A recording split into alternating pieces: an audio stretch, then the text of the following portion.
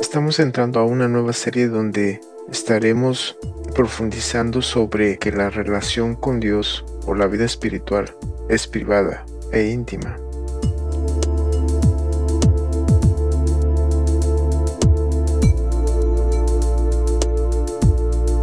Al decir que la relación con Dios o la vida espiritual es privada e íntima, a donde nos debe de llevar es a la verdad de que todo lo que es Dios o lo que es la vida espiritual está en el ámbito privado y está en el ámbito íntimo, está en el ámbito espiritual.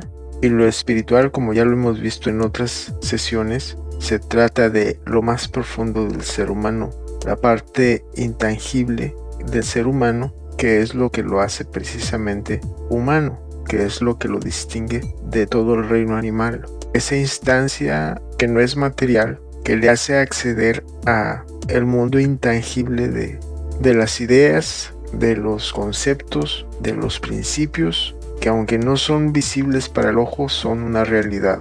El ser humano, aunque no tiene problemas para tener ideas acerca de Dios, acerca de la interpretación de Dios, aunque lo puede hacer con mucha facilidad, se ha visto impedido a causa de las enseñanzas de las religiones a atreverse a interpretar a Dios, a atreverse a conceptualizarlo, de tal manera que tiene miedo de equivocarse en cuanto a esa interpretación. Tiene miedo a sacar sus propias conclusiones con respecto al conocimiento de Dios, porque lo más seguro es que se va a equivocar y se equivoca, pero cuando es comparada con las enseñanzas doctrinales.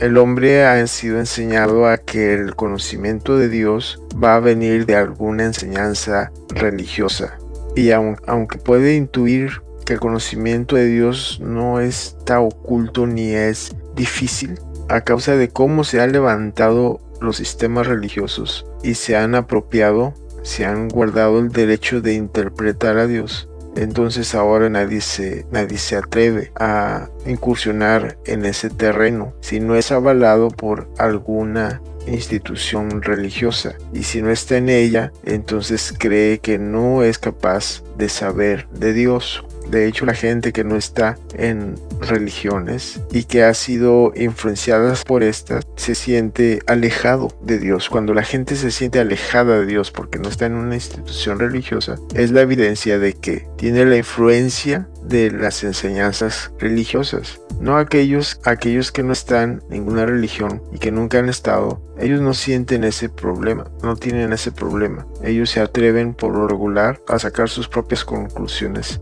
con respecto a Dios. Y ese es el punto que estamos tratando en esta sesión. La realidad es que nadie se debe de atrever a interferir en lo que deducimos de Dios, en lo que el hombre deduce de Dios de manera individual, de manera particular y de manera íntima. Todo el ser humano tiene ese derecho. El ser humano como creación de Dios, como hijos de Dios. En la Biblia, por ejemplo, encontramos a Jesús diciendo que cuando habla de la oración, él habla de que cuando ores, entra a tu aposento y cerrada la puerta, ora a tu Padre que está en lo secreto, y tu Padre que te ve en lo secreto te recompensará en público.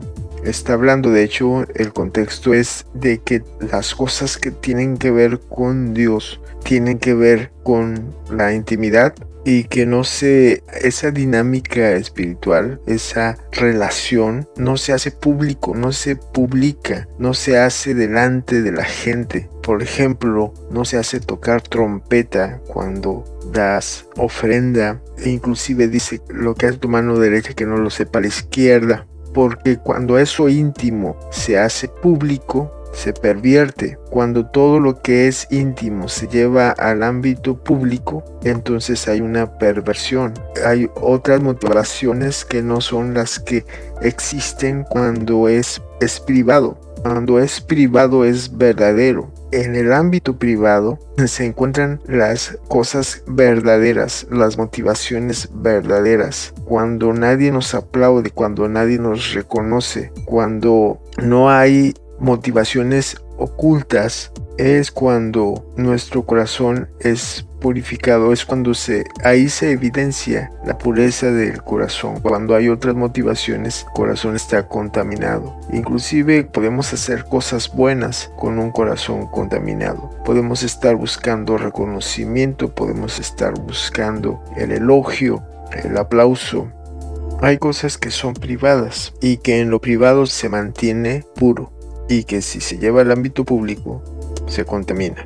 El problema de las religiones y de los servicios religiosos, de las reuniones religiosas, es que todo el énfasis está en lo colectivo, el énfasis está en la actividad que se va a hacer en grupo, con gente. Y por más que se hable de intimidad, mientras haya gente, no es posible lograr eso. Mientras haya gente, hay otros que están viendo, todo se va a hacer para los demás y no va a ser nada privado. E inclusive si logramos hacer algo privado delante de toda la gente, entonces se pervierte, se hace un espectáculo de algo que tiene que ser privado, algo así como la pornografía, como la Biblia usa esos términos para hablar de la fornicación, hablando de lo que tenía que ser privado, se contaminó y se fue buscando otros fines, la religión siendo usada, o más bien tratar de que lo espiritual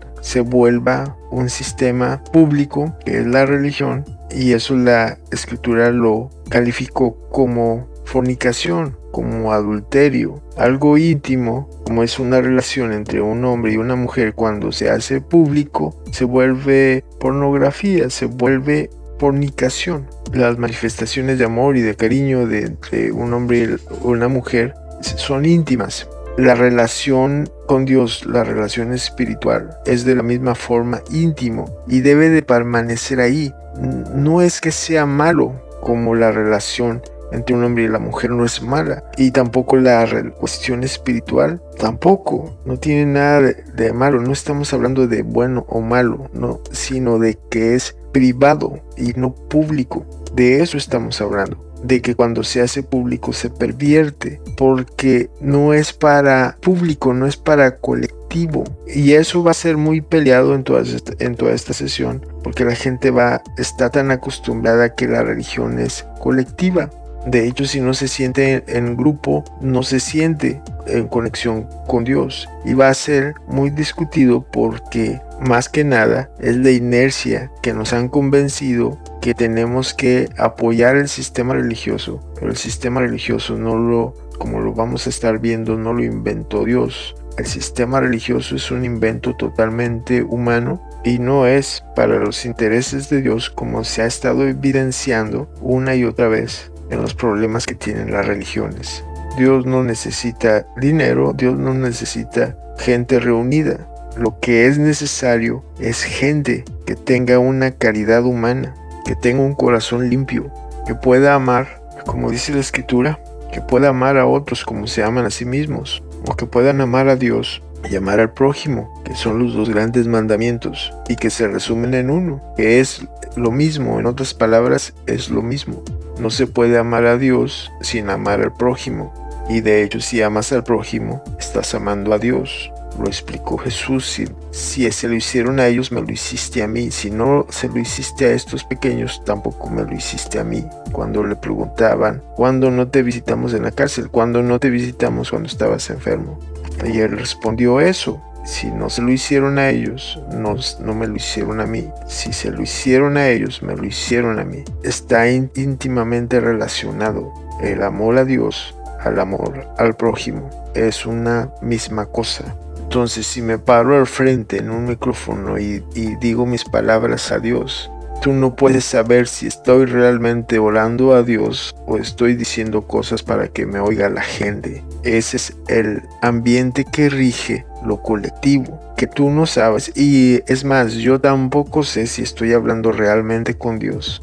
Aunque tenga momentos de verdaderamente estar hablando con Dios, esos momentos se van a ver interrumpidos por la conciencia de que hay otra gente ahí. Y por esa conciencia de la otra gente, ya no va a ser privado, y como ya no va a ser privado, ya no va a ser verdadero. Mis palabras y mis actitudes van a ser cuidadas porque estamos en el ámbito público, y cuando hay esa conciencia ya no está la intimidad y la privacidad necesaria para la relación espiritual, para la relación con Dios.